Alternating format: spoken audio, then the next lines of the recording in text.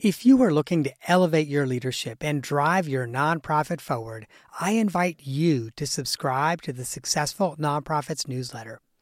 Every week, I curate exclusive share-worthy content that sparks inspiration, innovation, and conversation. From the latest trends to timeless advice, the weekly email newsletter is your all-access pass to a treasure trove of resources. But receiving the newsletter is not just about staying informed. It's also about getting our best content first. Subscribers get first access to our newest downloadable templates designed to propel your leadership and amplify your impact. And that's not all, my friend. We are constantly working on new ways to support you and your mission. So as a subscriber, you'll get updates on our latest projects, opportunities to participate in surveys, and to say in the topics that we tackle next. You will essentially get me as a consultant, coach, and confidant in your inbox, ready to help you navigate the challenges of nonprofit leadership. So if you're an executive director, board chair, or a nonprofit leader who believes in making a difference, join me as a newsletter subscriber. Visit successfulnonprofits.com/newsletter to sign up today. And now, friend, let me take you to the episode you've downloaded. Welcome to the Successful Nonprofits Podcast. I'm your host, Dolph Goldenberg. This episode is part 2 of the board recruitment series. It was originally taped as part of a 60-minute seminar presented at the Centerlink eSummit in the fall of 2019. We have broken it into 2 parts to make the material fit better into your busy life. So if you listen on a half-hour commute or while running errands, it fits into that perfect window that most people like to listen to podcasts for. In this second half, we will cover the board candidate vetting process, your board recruitment timeline, orientation of new board members, and of course, as the title promises, 5 hacks for a better board recruitment process. If you haven't heard part 1, you missed some great material on identifying the gaps on your board, how to structure your recruitment campaign, and ideas for sourcing the best board candidates. So, you may want to listen to part 1 of this series. But if you don't mind getting your information without context, or just really want to know the 5 hacks for a better board recruitment process, there is no law that says you have to listen to the first part before you listen to the second part. So, dear listener, let's jump right back in to the middle of the Centerlink eSummit presentation on recruiting new board members. Let's talk next about creating your onboarding and orientation process. I'm not going to speak a lot about this, but I do want to touch on this. I think it's really important as you're going out to prospective board members that you're able to say, this is what your orientation is going to look like. Now, there are typically 2 ways to approach board orientation. The first way is what I refer to as the fire hose orientation. So we all know that we're supposed to drink about 64 ounces of water every day, right? We're all supposed to get 8-ounce glasses of water every single day. If someone said, hey, Dolph, you're supposed to get 8-ounce glasses and put me against the wall and then just poured a fire hose on me and said, hey, Dolph, there's lots of water here. I hope that you can get the 64 ounces of water that you need today. That's what the fire hose orientation looks like. That's when we say to new board members, on Saturday, November 12th, we are going to have a board orientation, and we want everyone to come in for 6 hours, and we are just going to inundate you with more information than you can possibly absorb in one day. We're going to send you home with a big honking binder that reiterates all that information. Gosh, we sure do hope this is useful for you. Now you should be a fully trained board member. Congratulations, you're on your own. Now, the other way to get that 64 ounces of water is to get a glass and to go to your faucet and to fill the glass and to drink that 8-ounce glass of water. And that's the type of orientation that I recommend for nonprofit organizations. And so typically what that would look like is you would have 3 or 4 orientation sessions, probably of 60 to no more than 90 minutes each. a good way to structure that is to do it immediately before the board meeting. And so, for example, again, keeping in mind that you have an annual recruitment campaign. So, so all of your board members are starting at one point in time. They'll all have their first meeting at the same time. And so, you could have one orientation session immediately before the first meeting. And oftentimes that orientation session will be on something like governance. You'll typically have some homework for them to do between that orientation session and the next one. Your next orientation session might be on programs. And again, that would be an hour to 90 minutes long. You could do that before your next board meeting. And then, of course, your final orientation session would be, or I guess, assuming you have 3, would be on finance and fundraising. Some organizations break that out, and they'll do a third one on finance and a fourth one on fundraising. But the whole point is that, again, you want to break this into digestible chunks so that people can sort of really take in the information and remember it. You also want to give people some homework between meetings that will help reinforce that information. And so, for example, if your first orientation session's on governance, and as part of that, everyone's supposed to join a committee, in that orientation session, you have people identify what committee they're going to join, and then they need to attend their first committee meeting between this orientation session and the second orientation session. So it's just really critically important that you develop an orientation that's going to make sense for your board, that's going to enable your board members to learn what they need to learn, and it's really going to bring them up to speed so they can be active board members.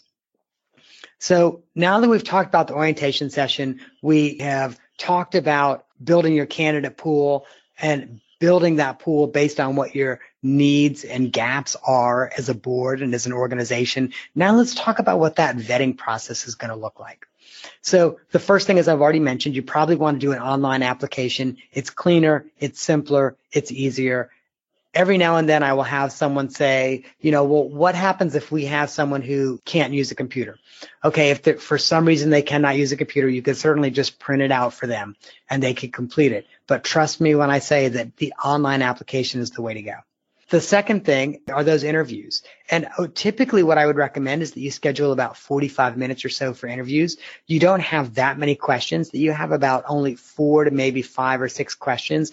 What you really want to try to assess is what their commitment is, what their actual bandwidth is, and feel free in the interview process to challenge people on that. And then, of course, you also want to make sure that they have the skills that you're looking for and the connections that you're looking for from your board. Now, you also may want to do some type of an assignment. We'll talk about that in a moment. And then also your references. So it's always a good idea to check references. We'll talk about that in a moment. So we've already talked a little bit about the vetting process in terms of the interviews, keeping in mind that you only plan 4 to 6 questions. There's going to be lots of follow-up questions.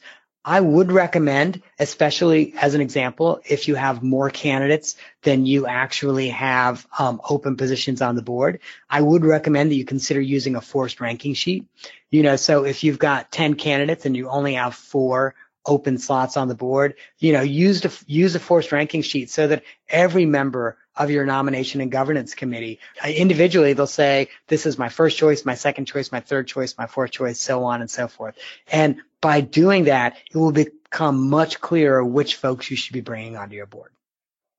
One of the other things that I always recommend is that you check volunteer references. This is sometimes controversial. Sometimes folks will say to me, well, gee, if we put too many hurdles in place, is it likely that prospective board members are going to get turned off? And, it may turn off some board members if they know that you're going to be calling other executive directors and other board chairs and asking about prior board service. But, you kind of want those hurdles there. The hurdles aren't there to deter candidates.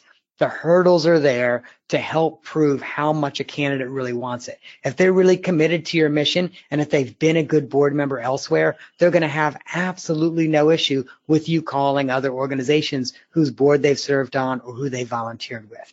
So some things to think about when you are calling those board chairs or those executive directors of other boards they've served on is, obviously, first of all, ask, hey, did the person leave in good standing?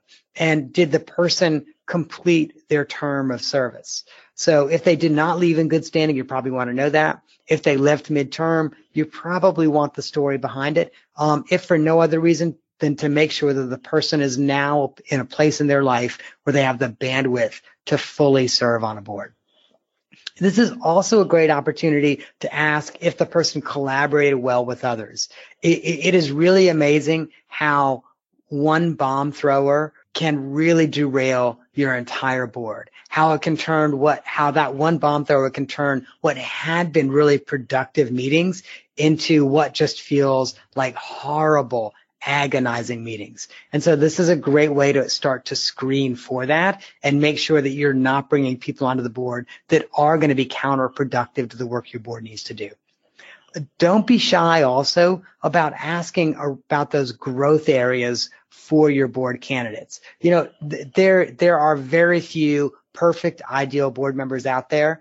Almost everybody's got some flaws, but don't you really want to go into this relationship knowing what their flaws are, knowing, when you send out an email, this person's not as responsive. This person also really needs to receive a text, or this person also really needs to receive a phone call. And then just like we're going to ask about challenges and growth areas, also ask about where they excelled. Wouldn't you love to know, oh my gosh, this person was off the chain amazing whenever we had them talk to major donors, or whenever we had them come in and present on behalf of the board at an all staff meeting. So, this is not just about identifying their areas of weaknesses. This is also about identifying their strengths so that you can better engage them and utilize them as board members. And then the last step of the vetting process that I would recommend is that you check their social media and, also frankly, that you Google them. This is also one that's controversial. And again, this is something that I'm just not at all agnostic about.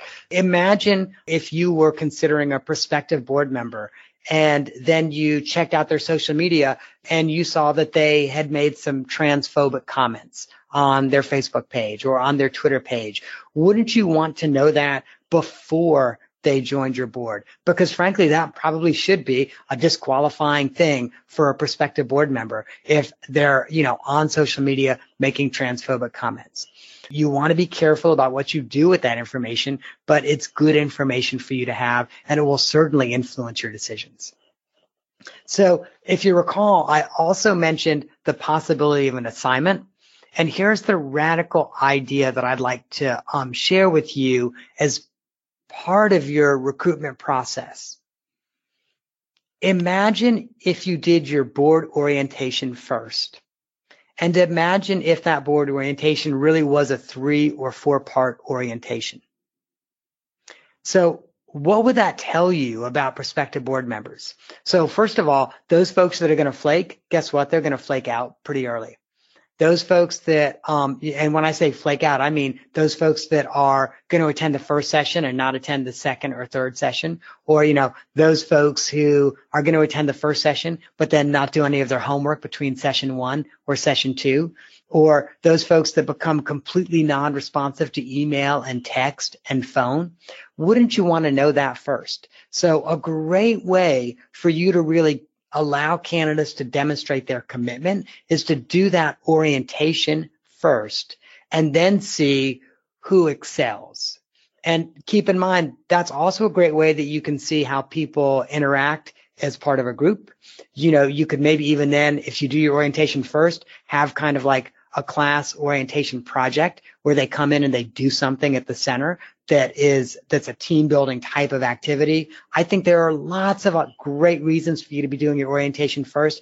And the reason I call it a radical idea is not even that I think it's a bad idea. It's just nobody is doing it really. So give it a shot. See how it works. I promise you, it will definitely reap dividends for you because you will put stronger people on your board and you will put many, many fewer people who flake out on your board. This is the point at which now, you've pretty much developed your entire board recruitment process. And so then all you've got to do is pull the trigger and make that board orientation happen.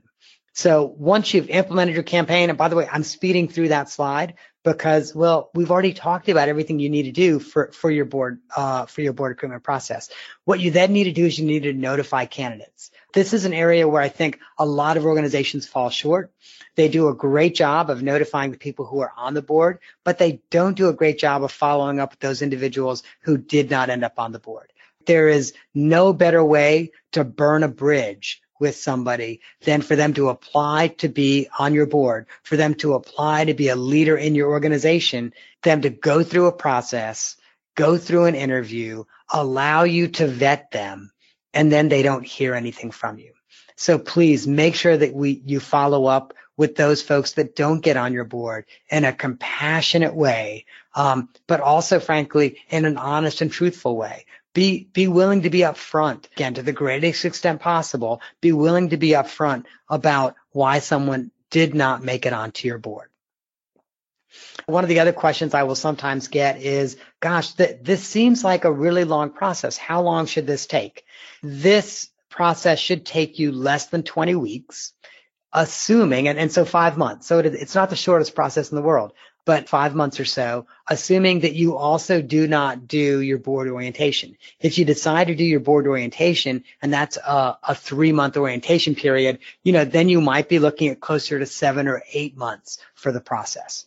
But so you might spend 1 to 7 weeks really on the planning, because keep in mind, like with most things, the more time that you spend on planning, the better this is going to be. So, as we walk back through that planning, it's looking at your needs and gaps analysis. It's making sure that all of your documents are put together that you're going to be sharing with prospective board members. You're going to craft a board orientation. You're going to be going broadly out to the community to really make sure that your networks are in a good place to be able to be doing that inclusive outreach that you need to be doing. So all of that's probably going to take you about 7 weeks. And probably around week 8, you'll be ready to launch your campaign, keeping in mind then that you'll need to leave it open for 4 or 5 weeks so that people have time to actually apply. Then you'll close your nomination process about week 13. You probably want to vet candidates pretty quickly. So say you'll have 1 or 2 weeks for interviews and then 1 week to finish your screening. So checking references, that type of thing. And then, of course, you want to appoint your board members, which would, in the ideal world, happen immediately after that. And then, again, we're talking ideal world. You want to immediately notify both those folks who you are going to bring onto your board, as well as those folks who are not going to be coming onto your board in the next cycle. Now, I also promised you 5 hacks for an easier, more effective board recruitment process. So let me give you those 5 hacks. By the way, I think I've probably already said each of them. So this is really just me reiterating them. So the first hack is, this should be no surprise, you've heard me say it at least 5 times already. Hold an annual board recruitment campaign. It is far easier to recruit people in 5 or 6 or 8 and to then bring those people on the board in a methodical and organized way than it is in onesies and twosies. The second is to use LinkedIn to identify candidates. I cannot say this enough. Most of us as nonprofits are not using LinkedIn nearly as well as we could be. The third is to make sure that you are reaching out to the employee resource groups and the business resource groups that are within your community. And those could be corporate groups. Those could be groups that are professional service groups.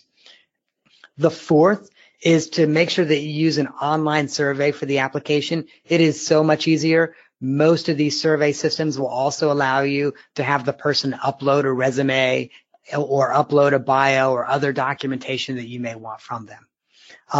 And then the fifth, and this is kind of the radical one, but conduct your orientation as part of the vetting process. So those are your 5 hacks for a much easier, much more effective recruitment process. By the way, this URL is not live yet. It will go live 1 hour after the close. But if you go to successfulnonprofits.com/CLE 2019, that's CLE for Centerlink E 2019, then you can download the skills matrix, the recruitment profile, an application, and interview questions. All of them will be in a Word format or an Excel format so that you can customize them to meet your own needs. Now, I want to make sure we leave about 10 minutes or so for questions. While you're at Successful Nonprofits, though, I want to make sure that you know about everything that we do. We've got a podcast. Currently, it comes out every other week. We will be moving back to weekly starting in January. We've got a blog. We've got an email blast. We do all of those things at absolutely no charge. We do it to support the community. I will also share with you that as a consulting practice, and we're one of the few consulting practices that has a manifesto. We put it on our website. We only work with progressive organizations. And in our work with progressive organizations, we do strategic planning, board development, executive transitions, and coaching. Currently, my bandwidth is completely full. I'm not starting any new engagements until January, but starting in January, I'll probably be taking on 1, maybe 2 new engagements. That's the presentation in a nutshell, and I guess we've probably got about 12 or 13 minutes for questions. All right. Thank you so much, Dolph. This was amazing information. Often, we don't think about all the nuances that go into recruiting, retaining board members. So we really appreciate you giving this chat and this useful information to all of us. We do have a couple questions. Great. And so I'll start with a couple. So one of them says, for clarification, did you suggest that all board members be included in all interviews for new recruits? I am so glad you asked that question. I actually would not suggest that, and so I apologize if I said that. I recommend you have a governance committee or a nominations and governance committee, and that those are the folks who would be involved in the interview process. Now, the governance committee may decide to add 1 or 2 additional board members to help with the interview process, but really the core of your interview group is your governance committee. Wonderful. Great. Another question we got was, you mentioned that no new board member should be made an officer. What if someone comes to you with excellent references and experience? There's best practice and there's reality. If someone comes to you with excellent references and experience, well, let me back up. So let's look at 2 possible scenarios. The first is someone comes with excellent references and experience, but you already have 1 or 2 existing board members who would be great board presidents. Hey, you know what? You really want that person with excellent references and experience to learn the nuances of your board and to understand your board's organizational culture before they become the board chair or board president. So first go to those 1 or 2 folks who would make a great board chair and try to get them to step up. Now, worst case scenario is there is no one on your board who is fit and ready to be your board chair. Some organizations do find themselves in this position, and in that case, you have no other choice but to bring that new person on as your board chair, probably. But I just have to say, it's not ideal, and it's a much more painful way to bring on a new board chair, and frankly, it will also be more difficult for your board as well. Got it. Thank you so much. And then some of our next questions are, when a candidate is not chosen because of their social media profile, do you think that reason should be shared when you inform that person why they were not chosen? This probably applies to almost any reason about why you've not chosen a candidate. So you want to be as honest and compassionate as you possibly can be while also protecting the organization and any goodwill the candidate may have with the organization. So I also think it probably depends what specifically is on their social media that makes you think they would not be a good board member. But I am a believer in trying to be as honest as possible with folks. You know, if someone had shared something that is extremely sympathetic to white supremacists on their social media profile, you know, I would probably not have any issue. Or if someone shared something that was extremely transphobic on their social media profile, you know, I would probably not have any issue saying, when we really looked at, you know, what we believe are your values as an individual and our values as the board, we saw a gap, and we did not think that would be a gap that we could bridge while you were on the board. And I'd rather be honest about it than to make someone feel good or even feel like, hey, the way in which they are considering board service is an okay thing. Great. All right. Well, it seems like we have a lot of questions going on, Right. so hope you can stay on, Dolph, for a little bit longer. One of our next questions says, how do you feel about family members on a board? No, every time, every way, no. So, and I can go a little more in depth, but the answer is no. And there's a couple reasons. First of all, you don't want natural voting blocks on your board. And no matter how independent people are, so it's not like it's always a voting block. You don't want natural voting blocks. You also don't want cliques, especially family members that live together. You don't want cliques on your board, and it's tough not to have that when family members live together. But the last reason is sometimes families fight. And sometimes families have drama. And the example I'll give is I love my husband. We have been together 15 years, but sometimes he and I may have a disagreement in our personal life. And if we were on the board together, that might bleed over. I could say, and by the way, my husband, not a member of Centerlink, so won't see this. And he also never listens to my podcast. So I know he's not going to hear this, but it's the truth. I also love my sister, and she and I have, sometimes can have disagreements, and that would bleed over to the board. So the answer is no, every time, every way, no. The other thing I've got to say, just while we're talking about families, is I think that's also true for family members of people who are on staff. So whether that's a family member of your chief executive or a family member of another staff member, that is an inherent conflict of interest, and that family member can't serve on the board either. Thank you so much for adding that last piece. That's wonderful. And we hear you loud and clear. So next question, how do you feel about board members who term out, then stay on the board in a different role? I don't understand that question. So from my perspective, if a board member terms out, they term out. Now, having said that, and this is something we've not talked about, but it is something that I believe very strongly in, is just as we have an onboarding process for board members, we also need to have an offboarding process.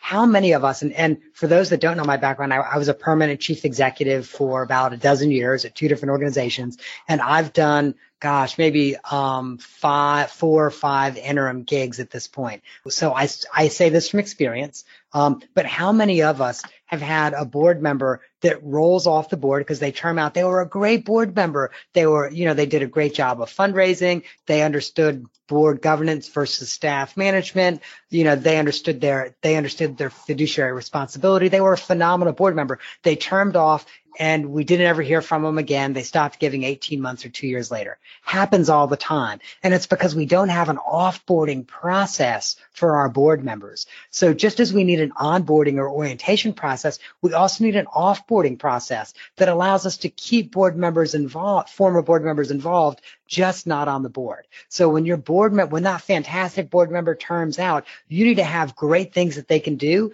that really make a contribution to your organization and support your mission and keep them involved, just not on the board.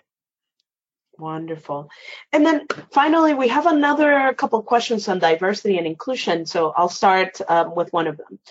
Do you have any other best practice recommendations in regards to diversity and inclusion for board recruitment and retention?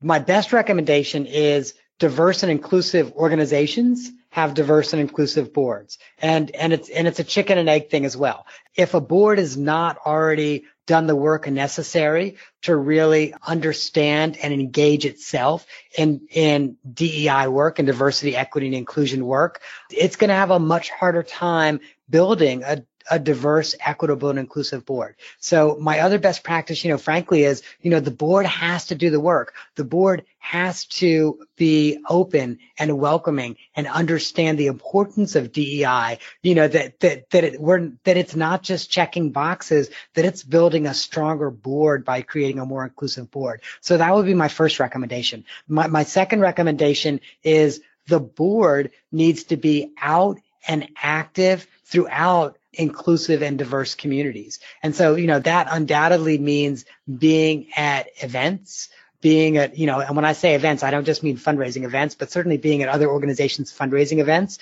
but being at other organizations' events and in symposium and building the name of the organization. This is not something that happens overnight. And I know I'm probably preaching to the choir when I say that, but this is just not something that happens overnight. Okay, great. And then as a follow-up to that question, we also have another question in regards to diversity and inclusion, which says, how do you assess your board representation of those communities? So I think there are multiple ways to assess it. Part of it obviously is quantifiable, and you can do that in your skills and gaps analysis. So you are looking to see what is your trans representation on your board? What is your gender non-binary representation on your board? What is your representation of women, of people of color, of communities that you serve as an organization? So part of it, frankly, is quantifiable. But I also think that how you assess that also will go beyond that. But I think that assessment happens, again, as your board is doing the time-consuming but important work around diversity, equity, and inclusion. Wonderful. And then finally, I know it's time, it's 1:00, but I want to make sure we get through this last question, which is in regards to the recruitment profile. What are some effective ideas on how to share this document with the community for best results in recruitment of a diverse board?